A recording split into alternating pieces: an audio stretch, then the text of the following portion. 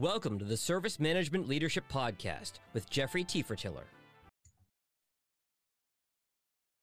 Hello, this is Jeffrey Tiefertiller with Service Management Leadership. I want to discuss a topic today that's all through ITIL 4, and it comes out in the book ITIL 4, The New Frontier. That topic's often comes up, and that's on improvement. We've mentioned in the past how improvement or continual improvement is in the service value system, service value chain, and its own practice.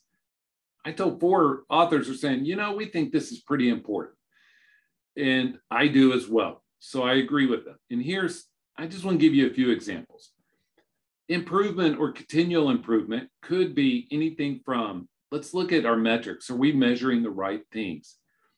Could be, hey, we're delivering these SLAs, but our customers are still unhappy. How can we incorporate experience management into this? Could be that we are moving too fast towards ITIL 4 and we need to slow down because we're not delivering the way we need to. Improvement should be incorporated into everything we do. And I want to give you just a couple of guiding thoughts on this.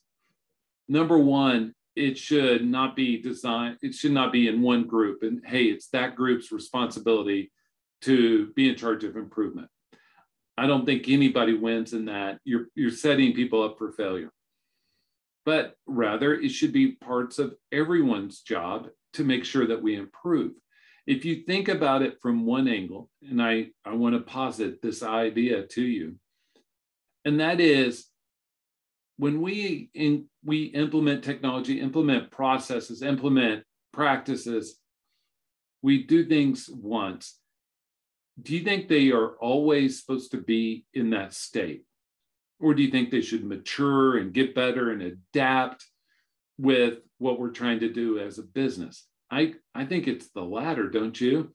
That we're trying to alter what we do and how we do it, so we're constantly providing the most value to those who consume our services. So the ITIL 4 authors are just basically saying, whatever you're doing, make sure you're improving, you're focused on improvement, and you're delivering better services more efficiently, possibly at a better price point.